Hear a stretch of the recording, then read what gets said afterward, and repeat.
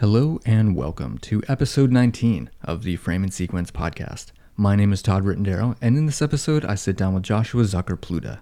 Joshua is a cinematographer based between Los Angeles and New York City.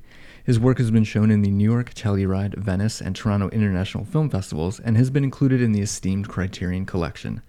Most recently, he worked as second unit cinematographer for Alex Garland on his upcoming TV series Devs for the FX network alongside Rob Hardy, BSC, and Andrew Whitehurst.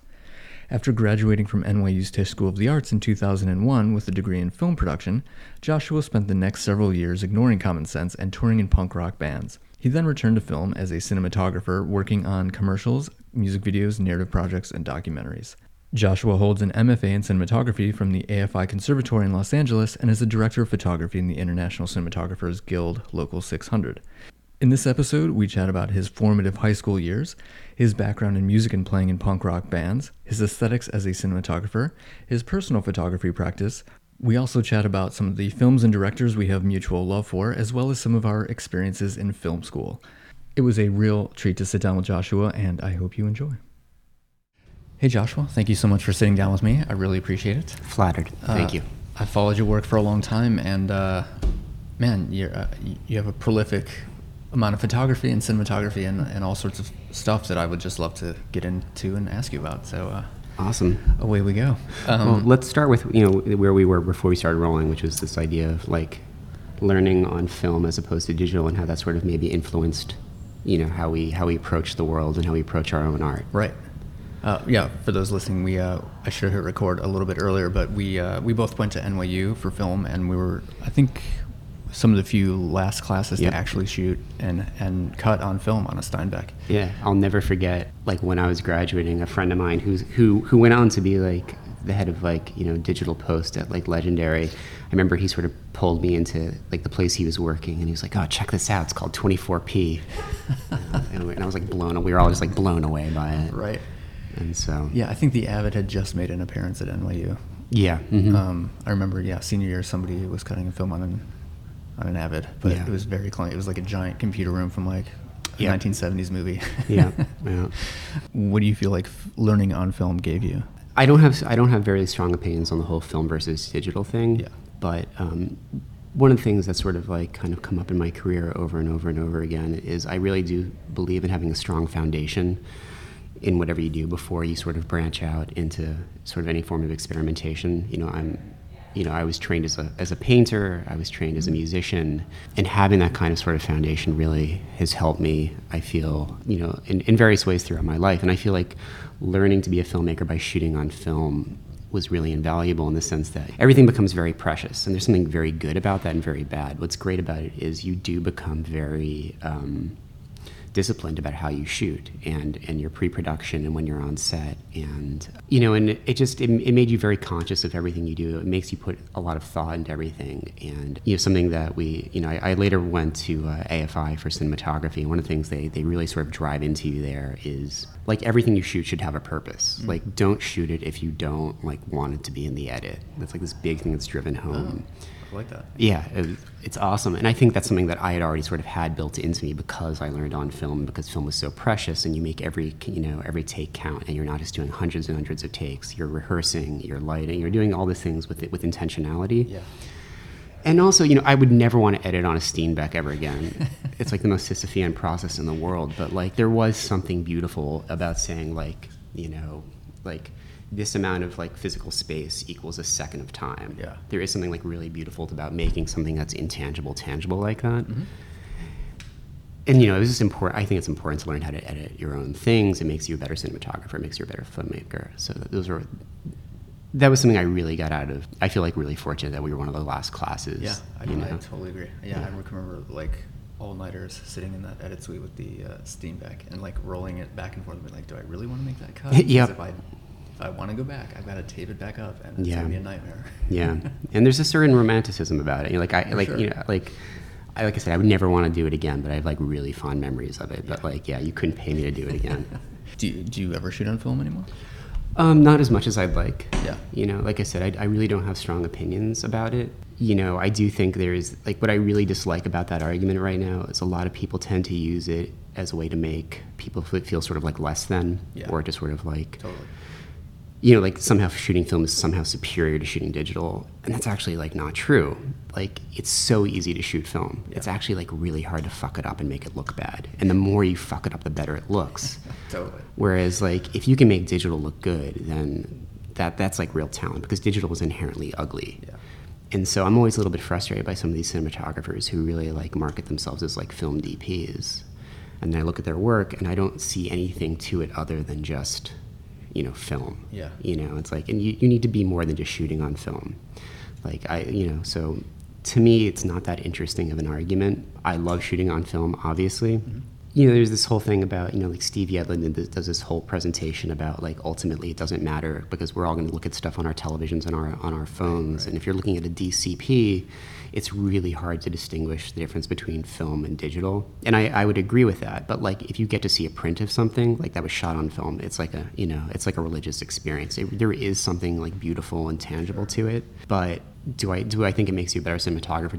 Do I think it makes your art more valid? Like, absolutely not. Does your process change from one to the other? Do you use a light meter? Do you think about light differently? I mean, obviously, when you're on set with film, you have to use a light meter. You know, and I know there are some DPs out there who are sophisticated enough that they can expose without it. I'm not one of those, unfortunately. Yeah, I think I always start off on set with a light meter, and then eventually I sort of stop, because once you sort of kind of like figure out your exposures, you kind of know where everything's sitting. So I think that's kind of where I am right now, especially with digital. I'll take my initial readings, and then, from there it's pretty easy with the waveform and monitors just to sort of go by your eye.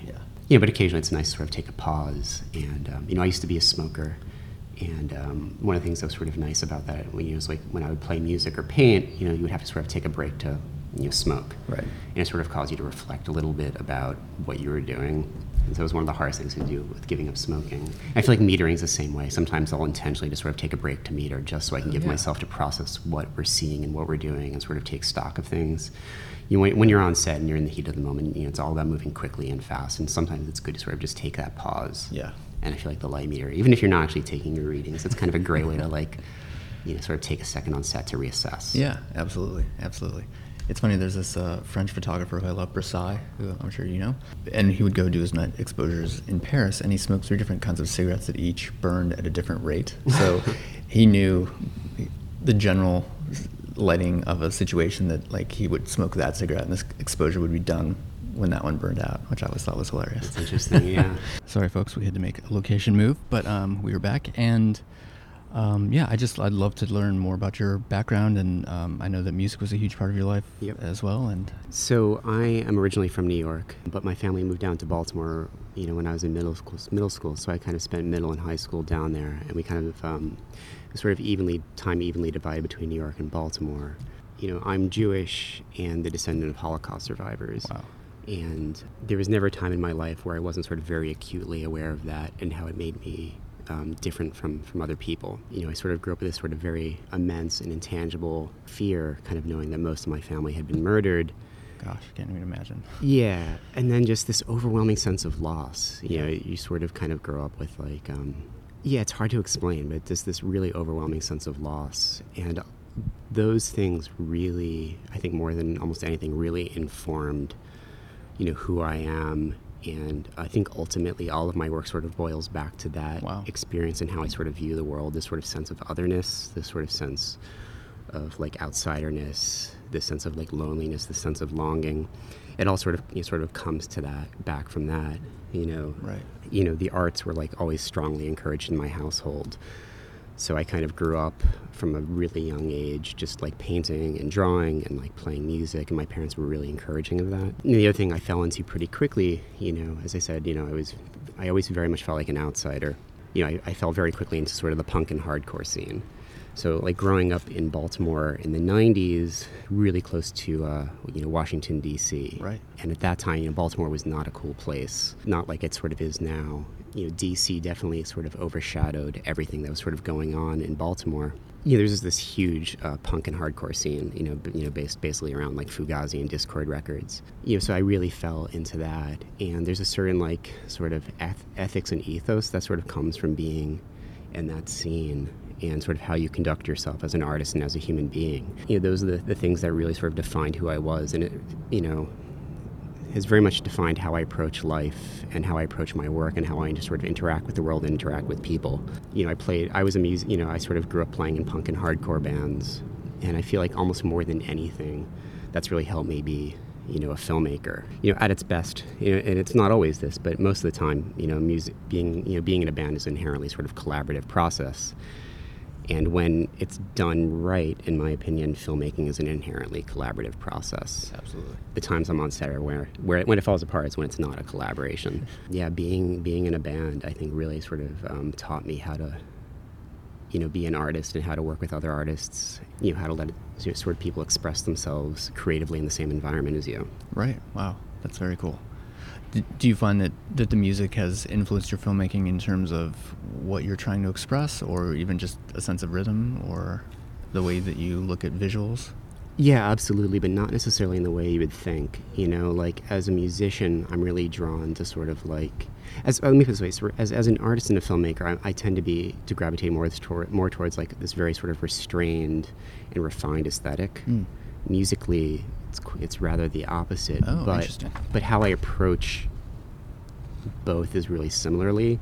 Like as a musician, I tend to take this very basic approach, which is like, this is only going to be interesting to like other guitarists and bassists and things like that. But I never really use effects in my playing. It's always, I just have like, maybe reverb and some sort of overdrive, but it's all about sort of my hand and how I sort of interpret the instrument. Right. And I'd say I approach cinematography like very much the same way. Like I'm not really big on, this is funny. I wasn't say like I'm not big on smoke and mirrors, but that's actually not true. I use smoke and mirrors all the time, like literally. But I'm not into like, I'm into sort of this very sort of like basic approach to my cinematography, where it's more about my eye than it is about like a lot of sort of trickery and a lot about, I'm not so much into using a lot of filtration or doing things in post. Sure. It's very much about me interacting with what I'm seeing. And so I feel like in that sense, like the two, are very, very similar. Right. At what point did you realize you wanted to go more into film? Were you doing that before college, or? I was so I got really, really lucky. I went to an amazing school for the arts in Baltimore, this place called Carver Center. There were only 2 grades, 9th and 10th grade. So I was the first, in each year they added a subsequent grade. So I was the first class to graduate all 4 years there. Wow. And it was this amazing program. It was a public school, but it was, probably the most sophisticated like art education I had up until I went to AFI. Like we spent more than half the day sort of, on the arts. Wow. And by the time we were in our senior years, you kind of had your own personal studio, and you kind of spent, most of the day just incredible developing a really intense art practice. And we learned how to critique at a very young age in a very sophisticated way, and we were exposed to a lot of art, a lot of film. So I was kind of always doing that the whole time that I was doing music, and I'm very contrarian. So like, it's usually to my own detriment. So like if everybody's doing one thing, I got to do the other. Right. So I'm in a school for the arts, so I'm going to do the opposite of what everybody's doing. So everybody's into art, so I'm going to be a musician. And everybody there was painting. And so I was like, I'm going to do the opposite of this. I'm going to do film. I don't know if that's the opposite, but it was just like nobody else was doing that. Right, so I was like, I had to do the thing that nobody else was doing. And I'd always grown up loving film, and I had a really great mentor there who really encouraged me to sort of explore, film as an art. The program was amazing, and apparently it's something like a lot of us have had problems with later in life. I think a lot of us went to college and struggled because our high school education was so sophisticated that we were all sort of a little bit bored with undergrad. Right. We were sort of forced to take some big steps backward. And I actually I had dinner with my former teacher not that long ago, and he sort of explained that a lot of us sort of had a similar experience. Oh, that's interesting. Yeah. I have this one question that I like to ask all my friends that went to NYU is, would you do film school over knowing what you know now? Or would you just have gone and taken that money and made a feature or something? I don't know if art school in general is a great idea. And one of the things I really liked about NYU was how strong the liberal arts department was. And, I just said, I have a very contrarian nature. And so I tend to do the opposite of what's expected of me. So, yeah, I was at NYU, and I really didn't enjoy the film department that much. they were really, really obsessed with like Martin Scorsese, or like Marty, as they always said. And it was just this really obvious approach to filmmaking that I didn't find very interesting. They kind of ignored all their other more interesting graduates for the sake of that approach. What I found myself doing is I just really dove into like sort of the more academic side of NYU. So I tried to get a double major in cinema studies. And that was probably just so I could watch a lot of they had the best screenings, and I think I just did that as an excuse to get access to those screenings. Right. And I think I eventually just couldn't actually fulfill the requirements to get that double major. But I ended up minoring in comparative literature. Oh, wow. And that was just because I really loved the academic side of NYU. Yeah.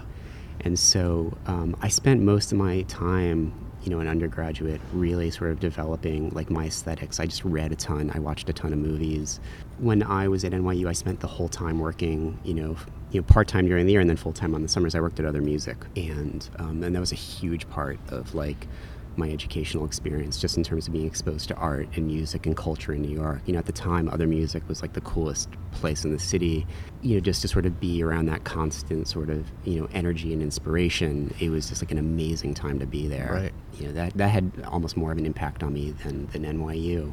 And same thing, like when I was in high school, I worked at the art video store in Baltimore. And so I just was constantly devouring films like every night. Yeah. And those things, I think, had a huge, huge impact on me. Like, I'm grateful that I went to NYU. I strongly encourage anybody interested in the arts to sort of not be one-dimensional. I think right. That sounds really pedantic, and I don't mean it to, but meaning like try and make yourself to be as like diverse and interesting as a person as possible. And I think that was my problem with NYU film, is that it was just so focused on film.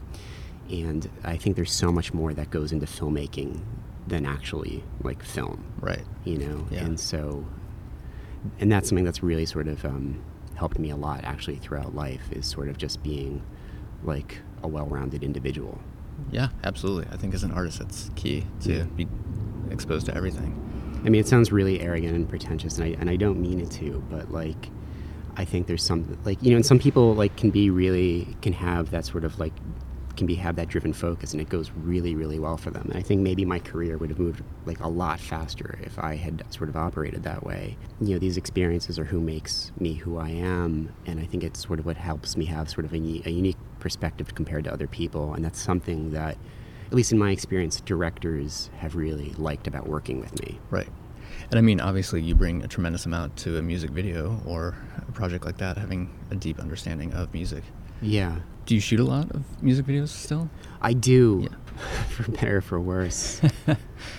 I grew up watching music videos. I definitely, they're a huge influence on my aesthetic, both, narratively even. Right. Like I grew up in that sort of prime era of like MTV. And then, and right when I was really kind of figuring out what kind of filmmaker I wanted to be, like during the sort of prime era of like, what I would describe as like the auteur cinematographers, like Chris Cunningham and Jonathan Glazer and Spike Jonze and like all those guys. Totally. The people who really elevated like music videos to like an art form, like a cinematic art form. So I have a deep, like profound love of like music videos, and I think as I said, I grew up in a house that really encouraged. My parents like love music, and so it was a really big part of our lives. And so image and music is sort of like inherently linked in my mind. And growing up, I'd watch these music videos and see these sort of like little worlds that they would build, and it would just like really get my imagination firing. So yeah, I have a real sort of deep love and respect for music videos. But having said that, like I'm really ready to move on from them. They're at this stage in the game, they're exhausting. There's not a lot of money in them. The budgets are just gone. Yeah, the budgets are miserable. But for me, I was really fortunate. Yeah, like that's sort of how I kind of got into the industry, was that when I sort of actively decided to sort of take a step back. I was a touring musician for years, and I'd always kind of felt like touring was like a young guy's game, and that like I could do filmmaking whenever, which isn't actually true. I think that was one of the things that was really frustrating for me when I went to AFI, was like I basically was touring as a musician up until I went to AFI. Oh, wow. And I remember thinking, like, this is going to be great. I'm never going to have to load heavy shit into a truck ever again. And then, like, that's all I did all the time at AFI. Was just, like, load heavy shit into, like, even bigger trucks. Like, heavier shit. Exactly. Bigger trucks. And what was the impetus for going to AFI? So I had done a bunch of music videos that had sort of gotten some attention. And I was always a director who shot their own stuff. Like, Okay. I couldn't comprehend, like, never, like, I didn't, when I first kind of learned what a cinematographer was, it kind of blew my mind. Like, I didn't understand that directors wouldn't shoot their own things. Right. That was such, like that was my favorite part of the image making process, or the filmmaking process in general, was being the person sort of in control of, like, what you're seeing. Right. So, I was a director who shot their own things, and I did a few music videos that got me some attention. And that started to lead to me getting asked to sort of do commercial work. And I was not very good at it. And, it was the kind of commercial work where I was being asked to sort of write treatments for things, where it's like, trying to think of an example. Like, basically, I'd get asked to sell, like, sneakers or, like, puffy jackets. And I'm not clever like that. If somebody had given me a brief, like, I would have been able to make it look amazing. Could have shot the hell out of it, but I don't have the kind of mind to sort of, like, come up with, like, a clever concept to get people to buy things. Right. And it just wasn't a good fit for me. And I started working with some other directors and cinematographers at that time who all were really encouraging of me becoming a cinematographer. Oh, nice. In particular, this one cinematographer who I really look up to, his name is Pete Conzel, based in New York. He's he shot a few seasons of House of Cards. He's represented by Artistry here in the States. Amazing cinematographer. Yeah. And he was like one of the first people to really be like, maybe you should think about being a cinematographer. Like, maybe that's a better fit for you. Yeah. And he was definitely one of the people who really encouraged me to go to AFI. Oh, very cool. Yeah. Nice. And then for cinematography, obviously? Yeah. Yeah. Mm-hmm. Yeah. And what was your experience like there? I loved it. I want to say I loved every minute. It's a crazy place. It's sort of like a Survivor, as if like run by Kafka. It's like you're always in trouble, but you don't know why. There's always these rules that you're breaking, but you don't know what those rules are. Right. It's That is amazing. I love it. It's like super competitive, but for reasons you don't understand. And I think the good thing was I went into the program like significantly, older than everybody else. I had 12 years in between my undergraduate experience and my graduate experience. Wow, yeah. And so I went in like with this like very laser-like focus for what I wanted to accomplish. But also, I had just gotten married right before I went to AFI, and my wife stayed in New York during the first year that I was there. Wow. And so we both were making these huge sacrifices to go. And so I was just sort of very conscious of that the entire time, like how much it was costing, me and my wife, or, the sacrifice required for me to do that. Right. And so I wanted to make the most of every opportunity that I was there. So for me, I got a lot out of it. I know there were some other people there who, were younger and not quite as focused, who really struggled with that. Yeah, I can see it for sure. But for me, it was an amazing experience. Yeah.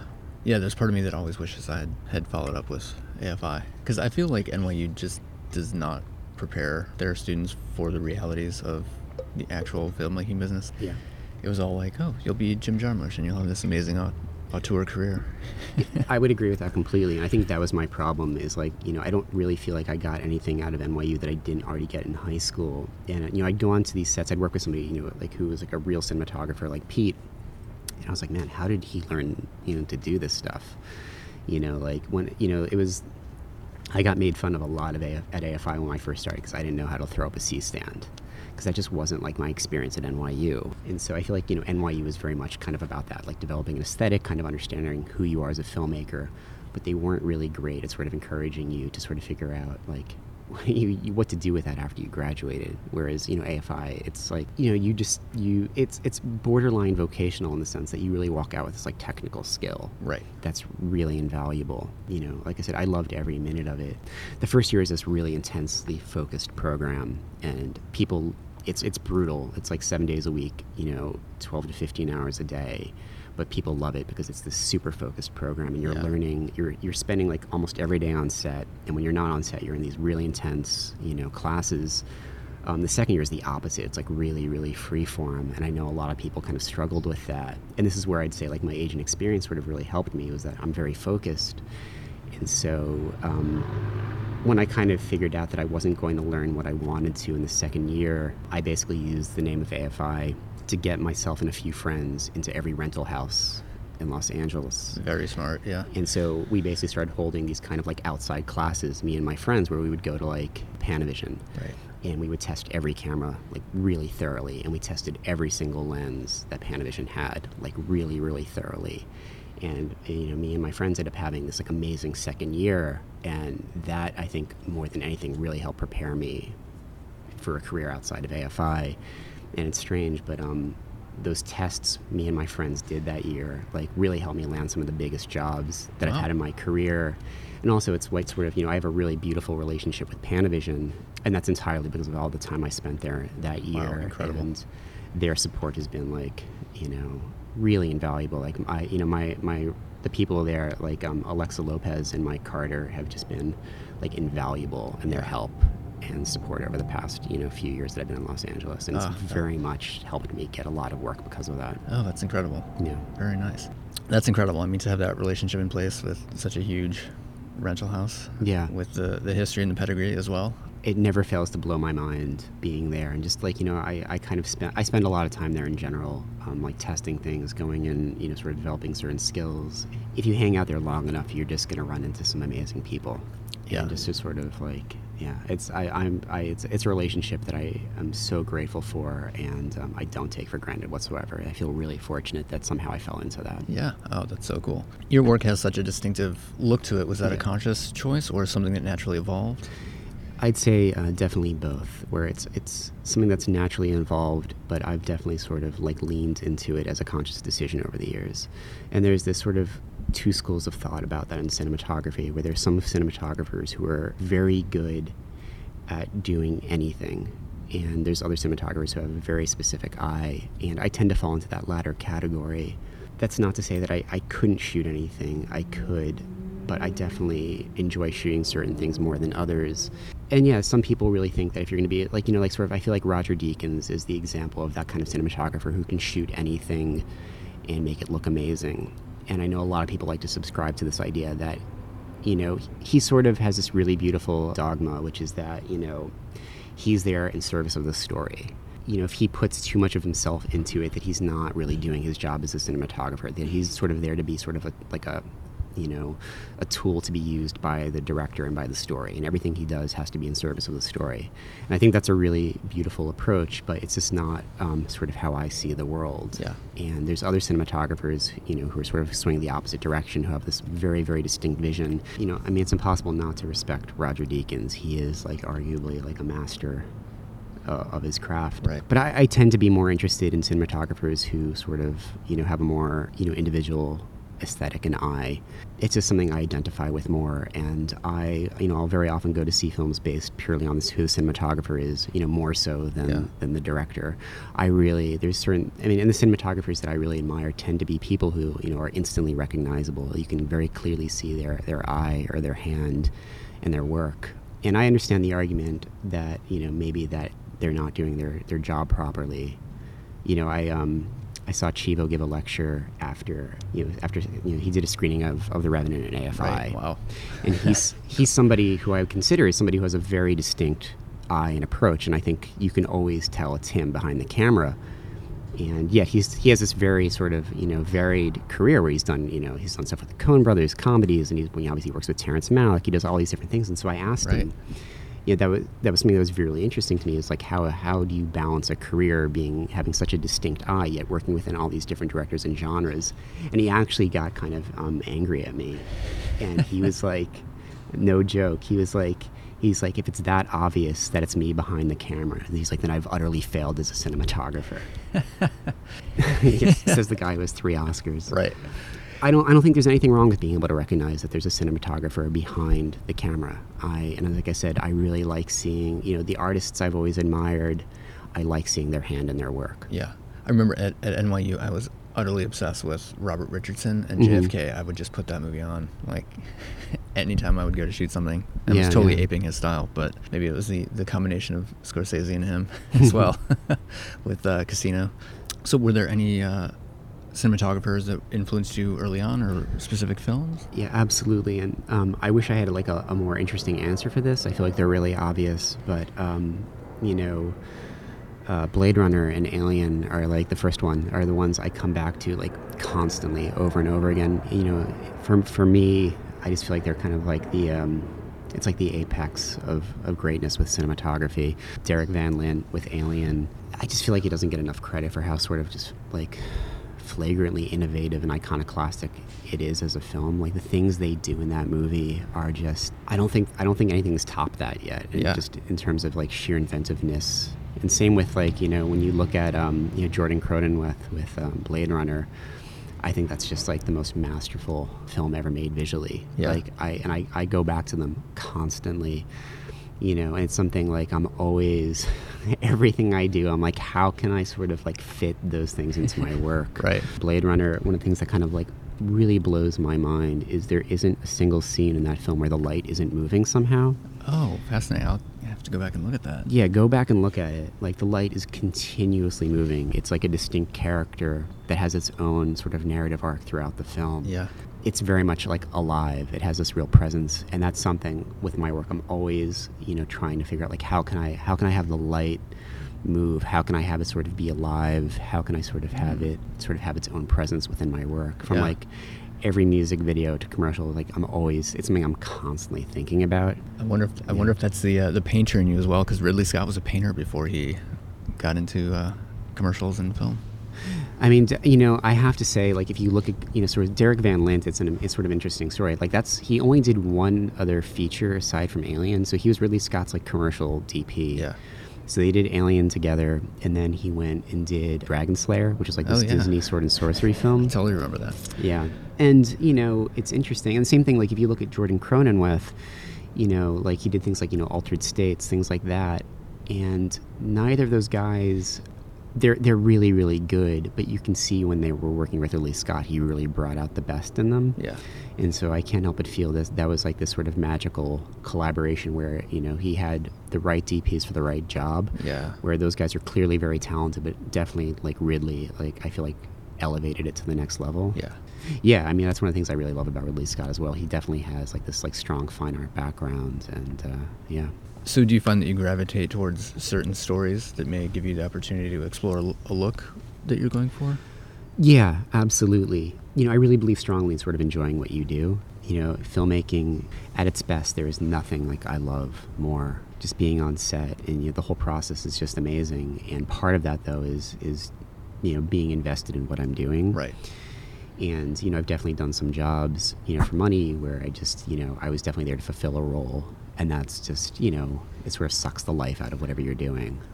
Right. And so, you know, yeah, I tend to gravitate towards certain things that sort of fit my aesthetic. You know, I'm definitely interested in sort of, you know, darker and moodier pieces, things that sort of, you know, there's certain kind of stories I'm more interested in telling. Yeah. You know, that's not to say that, like, I couldn't do a comedy. Like, it would be an interesting challenge. I would love to try that.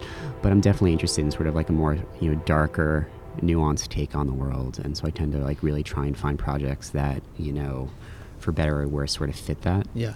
And are you moving more towards narrative, or are you still kind of bouncing between videos and commercials? I'm trying very hard to move more towards narrative work. Yeah.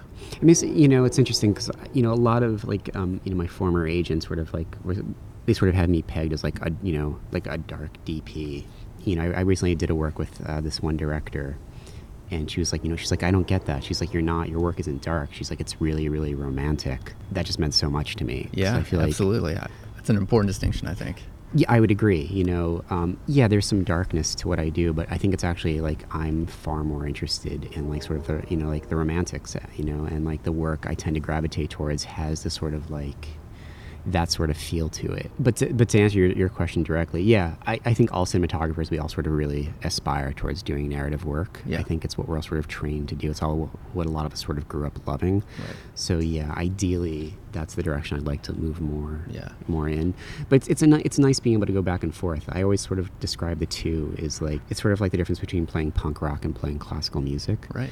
You know, like within narrative, there are these like very, very distinct rules that you have to understand in order to sort of, you know, to do it successfully. Yeah. And that's just like classical music. You have to understand how to read music. You have to understand how to keep time. You have to understand notation. Whereas punk rock, it's a lot more freeing. You can just sort of like, it's a pure expression of like emotion. And so with music videos, I get to very, you know, often sort of indulge whatever sort of like, you know, aesthetic, you know, like to really sort of indulge the aesthetics. Mm-hmm. But I really love the challenge of like, how do I put my eye into the story? So it's like what I was sort of saying about Roger Deakins is that, he really believes he's there to like serve a story. Right. For me, the challenge is like, how can I put my eye into the story? What's going to make, like, how is having me behind the camera going to make this different than having somebody else do it? So that's the challenge that I really love. Oh, I love that approach too. I love that thinking like, why am I the right person for this? Yeah. Yeah. I mean, that's something I'm wondering all the time. Whenever I get hired for anything, I'm always like, God, why am I the person hired for this? That's probably just the artist in you. I feel like all artists have that moment of like, or I can't speak for all, I certainly do, where it's that moment of... A good friend of mine recently said, like, if you don't have imposter syndrome, you're not really an artist. That's the word I was looking for, imposter syndrome. So with all of your experience with Panavision and all that, do you have a certain set of lenses that are yours that are your go-to? I want to be, once again, like, it's funny, I keep talking about Roger Deakins because he, I like him, but he's not somebody like, that I sort of like, he's not like a constant reference, but I really do appreciate, the guy's a mensch, and I appreciate that. So Roger, his whole thing is he uses master primes because he feels like they're the least sort of characteristic lens out there. Yeah. Because he otherwise, he'll never shoot anamorphic because he thinks that anamorphic just interferes with the story. And I'm like the total opposite. Yes, I believe every story has a different set of lenses you should use. Like, I would never be somebody who would only shoot master anamorphics. Right. I think every story has a different format. It has a different camera. It has a different lens.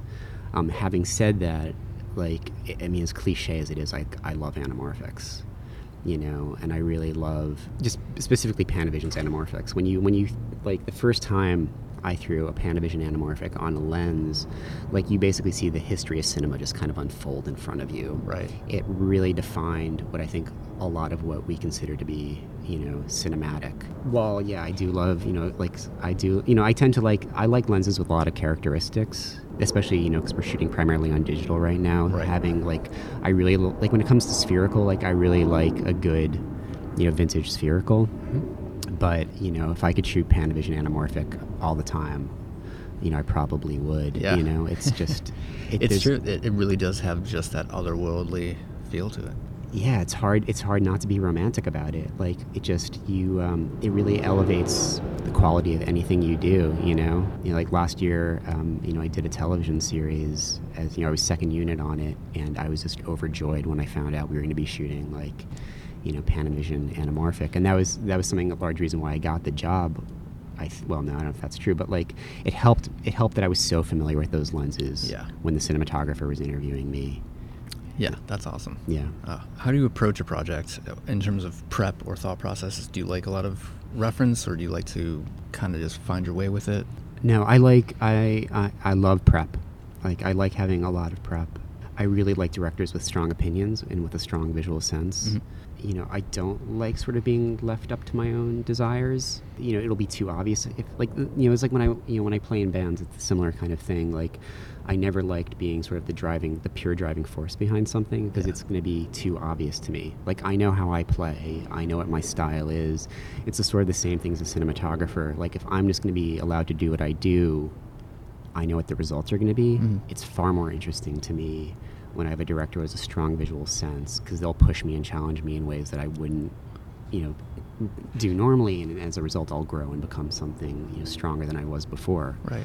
So I love having a lot of prep, and but having said that, some of my favorite directors I've worked with, it's been this really beautiful combination of going in with a complete game plan, but then being very open to the possibilities of what we discover on set. Yeah. So that, I like going to set, if we're going to have questions, they're the right questions.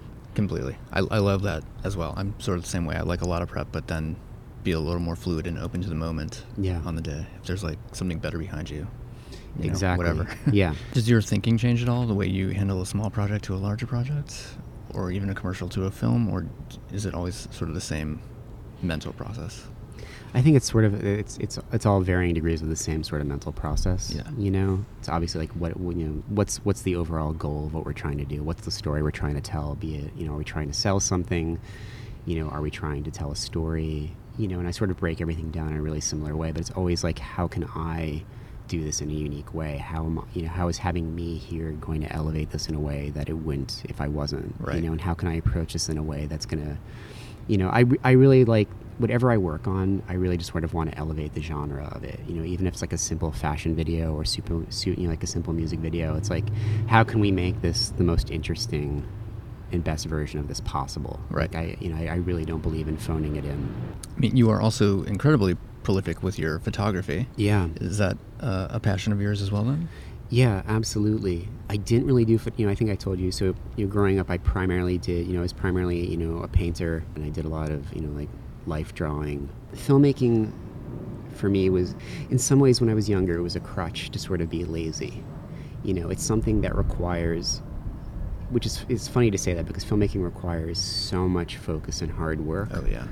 But it requires so many individual pieces to be in place that you can use it as an excuse to not do something for quite a while. You're waiting for funding, you're waiting for crew, there's all these things. You're sort of reliant upon so many other variables that it was kind of an easy way for me to sort of be complacent in my 20s. I think in my 20s I sort of got sick of being complacent. And I wanted to try and find an art form that was purely, about, same thing with music. Like when you're playing music, ideally it's with other people. I was never particularly interested in doing it by myself. So I needed to find an art form that was something that was purely like an art practice. It was like sort of akin to painting. Painters, I really admired my friends who were painters because they just had their studios. They can go in. They didn't need anything but, just their tools, and they can make work. And so for me, photography was a way back into that process. It was sort of, I started doing photography as a way of sort of self-discovery a little bit, as a way of like really learning what my aesthetic was. And so I spent, basically all of my 20s, up until now, just sort of having this like very, very devoted, very, focused, photography practice. Yeah. And it's definitely, influenced who I am as an artist and a cinematographer. How often do you feel like you shoot stills? Constantly. I am a little, like I do sort of gravitate towards landscape work, so it is dependent on me sort of like, going on trips and finding these locations that appeal to me. And I'm really trying to work on how to sort of like make work in whatever environment. There's some people out there, like Ryan Booth, he's a director and cinematographer, and I just, I'm kind of blown away. He just carries a camera with him and he's always shooting. And, he lives in New York City now. And, he's just like constantly shooting that city. And I'm kind of like blown away by that approach. And I wish I could be quite as prolific. And I'm working on it, but for me, I still shoot a lot, And one of the great things about moving to the West Coast was just the access to sort of like the landscape that we have out here. And just, it's incredible. Even Los Angeles as a city, I think, is inherently like this very bizarre, interesting place to shoot. And so I've gotten better about carrying my camera around with me sort of all the time. But if, even if I'm not like actively shooting, I have this huge archive of photographs I've taken over the past, 20 years. And I'm constantly reinvestigating stuff. I'm constantly sort of finding things in earlier photographs that I didn't see before. Yeah, absolutely. There's things that Same way. there's things that maybe I dismissed as being like, just purely beautiful, not, interesting enough. And I'll suddenly see something in them that I didn't see before. So if I'm not actively taking photos, then I'm sort of constantly sort of going through my archives and reinvestigating things. And, and I'm constantly researching and trying to find new approaches and new ways of seeing the world. Yeah. Oh, that's very cool. So one thing that I'd love to get into is you used to have a podcast. Yes. That I didn't really know much about, but I'd love for you to go into that a little bit, and I think there's some good stuff in there. Yeah, sure. In my 20s, I became very obsessed with like, putting my money where my mouth was, so to speak. I'd spent a lot of time talking about doing stuff but never doing it. I was, very, very depressed in my 20s. I had been, I was a professional musician for a long time. So right out of school, I worked as an assistant to Doug Aiken. And that was my first job right out of undergrad. And I did that for 2 years. And at the same time, I was playing music in a band. And that was sort of, part of that whole sort of post 9/11 New York scene. Oh, right. And we really got sort of swept up in that. And it's funny, we all sort of came from like the punk and hardcore scene, but we kind of, we sold out. That's the only way to put it. Like we really tried to make it as a band. And what started off as this like really passionate, like emotional project eventually just became, this really soulless exercise. I think the three of us were really profoundly unhappy. I really, and I am just as guilty of all of this is the other two guys. And I think for a good portion of my 20s, I spent a lot of time like blaming those other two guys. And I think part of me learning to sort of grow up was to sort of accept responsibility for my role and where my life was. So I spent, part of my 20s being like just sort of very depressed about this. One of the way, I had realized I had become a very different person than who I thought I was or who I had wanted to be. And I decided to do something about that. This is, the beginning of like podcasting. So this is like 2004, 2005. I'd always done like radio shows when I was in college. And I basically decided, and one of the things I did to support myself in New York was I DJ'd like all the time. And so I decided that I wanted to do a podcast that was, that wasn't really tied to genre. And so I was going to take these two like very abstract emotional ideas and create a playlist sort of based around those concepts. So it'd be like ideas like sleep or memory. And I'd try and come up with a music playlist. I mean, not just music, but like sound. So I did a lot of like field recordings as well. Oh, wow. One of the things is, so before I went to NYU, I did 3 semesters at the Art Institute of Chicago. Oh. And while there, I pretty much only took sound art classes. It was an amazing experience. Those classes were taught by David Grubbs from Gastro del Sol. And he would bring in like people like Steve Albini, and like he brought in Tortoise and like all these amazing musicians from Chicago. And they really just, turned me on to a tremendous, and as I said, I worked at Other Music. So I kind of had this, rather encyclopedic knowledge of music. Right. In audio and sound art. And so I decided that I kind of wanted to create these podcasts that were these like really emotional experiences. Wow. And it was sort of a way of me working through these issues I was having in my life, this very, very deep, profound depression. So I started doing them. Strangely, they were originally just purely for myself and my friends. And then somehow some blogs picked up on them. Stephen O'Malley from Sun, Warren Ellis, the comic book writer, not the guy from Bad Seeds and the Dirty Three. Like they sort of picked up on it and blogged about it. And I ended up going from like having this thing that was sort of like, this very much like this literal like bedroom project into something that was kind of, at most, I think I had like 50,000 subscribers at one point. Still though, for the early days of podcasting, that's pretty huge. And I would get these like passionate emails from people who, I never sort of vocalized like what was going on with me internally. Mm-hmm. And it's a little embarrassing going back and listening to them because I would talk a little bit in the podcasts and I kind of wish I just sort of created these playlists, but whatever the reason, people would listen to them and they were sort of picking up on the emotions behind what I was doing, and people would write me and just be like, I'm going through a hard time and this music is getting me through something. Or other people were just like, you're turning me on to like all these artists I would have never heard of otherwise. And it got to this point where like I'd go to shows or something and people would stop me and somehow they would know who I was. And, I was fairly anonymous with it. I couldn't figure out how they figured out who I was. Man, that's powerful though. It's strange. And it still really resonates. It still like echoes throughout my career. There's this one director I work with and he found me because he was a huge fan of my podcast. Incredible. Yeah, and he loves to bring it up. Are they still out there available? No, I have to figure that out. And as I said, it's really hard for me to go back and listen to them. It's like listening to this diary in certain ways. Right, I can imagine. But a few people have asked me to sort of make them available again. So I've been pondering it. The show is called Roadside Picnic, which is like an obvious nod towards Tarkovsky. Yeah. And if Tarkovsky is my favorite filmmaker and artist of all time. I love his work. Yeah, Stalker. If you were to ask me, like Stalker, everything comes back to that for me. Like Stalker, I think is the best film ever made. It's hands down my favorite film of all time, and so that's based on the book Roadside Picnic. So that was my my sort of subtle nod. And incredible. That was sort of my little inside, joke to anybody who would, that was my sort of way of it was like sort of the secret handshake to listen to the podcast. Yeah. But it's strange, like how like all those things have like really affected and influenced my life. There's definitely been a slow burn to my career where there's a saying like, what is it, like polish now and shine later. And that's kind of happened a lot in my career where there's been relationships or things I've discovered in my youth that like play out again like years later. And I don't really suggest that as a career path.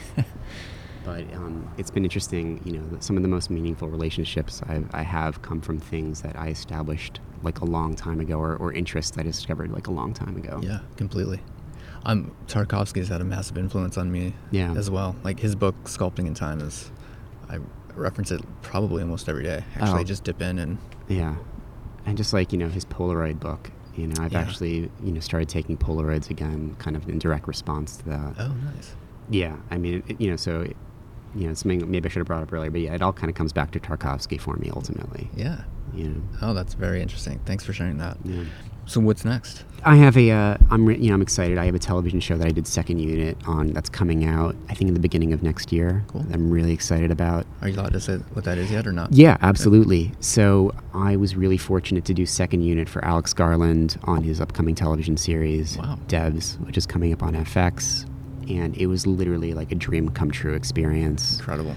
I got to work for a cinematographer I really look up to and admire, Rob Hardy, who shot Ex Machina. Oh, yeah. He did Annihilation. He did, The Last Mission Impossible. He's doing Black Widow, like the next Avengers spinoff. Oh, that's great. Well, I think that's pretty much it for me. Is there anything else you feel like we missed or that you'd like to talk about? Off mic, we were having a conversation about sincerity. That's something, that's so...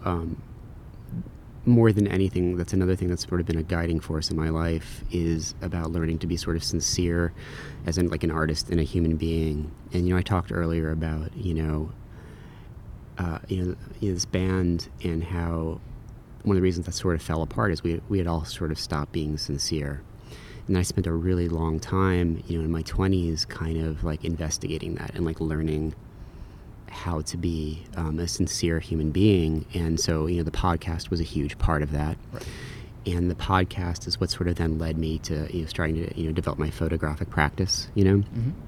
And from there, that's when I started making films again. And I started, working on documentaries. And the thing, this really defining experience for me, I had a close friend, or I have a close friend who's a photographer. His work is beautiful. His name is Kurt Mangum. He and I were doing a lot of work together at the time, playing music and taking photographs together. And he told me this story he had heard about this forest in Japan where people go to commit suicide. And I had become, I became sort of very obsessed with it for a variety of reasons. Because number one, I was grappling with my own depression at the time. Right. And two, to me, it was sort of like a potential sort of physical representation in the real world of, the Zone and Tarkovsky's Stalker. And so I became really obsessed with sort of like doing a documentary about this place. I initially did very well with like, grant writing and funding for it. But then, 3/11, the Fukushima incident happened and people got really scared off. And one of the things about when you're sort of trying to raise money through grants and through like nonprofits is they really want like a strong like social commentary. Yeah. And people really wanted me to make a film that was like that had strong opinions on like that was like anti-suicide and like about how Japanese culture sort of had encouraged this sort of behavior. And to me, it wasn't like a Japanese story. It was just like this utterly like human story. And it was a chance for me to sort of go and investigate this place that, was sort of that literally exists on the threshold of like life and death. And I spoke earlier about how, I sort of grew up with this profound sense of like loss, because, being the descendant of Holocaust survivors. And, to me, the forest felt like maybe a physical manifestation of that loss. Right. Working on that project and learning how to write about it when I was doing the grant writing and stuff like that, I really learned how to, that's, I think, more than any other way, that's really how I sort of figured out what my aesthetic was and how I learned how to talk about my work. It's frustrating because I know a lot of people every once in a while will ask me about whatever happened to that project, and like, Gus Van Sant went and made a film about it, and a lot of people sort of expressed regrets that I never finished it. But in my mind, I got what I needed to out of that project. It like literally saved my life. It's what very much led me down the path where I am now, like, investigating this place that's so closely, tied to death really helped me understand like sort of how to live and how to be, a sincere person. And that, like I said, I was saying earlier, it's something that I really felt like I had lost at some point in my 20s. Yeah. Like I'd gotten so distracted by the bullshit of like, fame and celebrity and sort of trying to, make it, that I had lost my ability to say anything meaningful. Right. And I kind of feel like I had to sort of go through these trials and tribulations to sort of like get back what I had lost. I just think that that's something like that's really important in today. You're asking me like what, like earlier, you're asking me like what kind of draws me to certain projects, and yeah, I do have a certain aesthetic that I want to express. But I think if I'm being more honest, I like sincerity. Yeah. Any like when I think that's the common thread with everything in my life in terms of like music and film and art. The things I'm really drawn to is there some sort of sincere expression happening? Is there something really honest about it? Right. And I feel like that tends to transcend, all sort of forms of art and, genre. So that's kind of what really has been a guiding force in my life. And I got to that through like some very bizarre circumstances, but it's something that really means a lot to me. Yeah, thanks for sharing that. I feel like sincerity is the key to making good art. Absolutely. Yeah. And that's something like more than anything, if I could sort of have people sort of take something away from this conversation, is about just be true to yourself, be a good person, but also, be honest about who you are and about what you're trying to say with the world. Yeah. And I think it'll resonate with the right people. That's great. I love that. That's a perfect way to end. So Yes. Thank you for doing this, Joshua. I really appreciate it. I could not be more excited and flattered. I was really happy that you asked. Oh, great. And I can't wait to see what you shoot next because I absolutely love your work. So It means a lot, man. Thank cool. you. Thank you.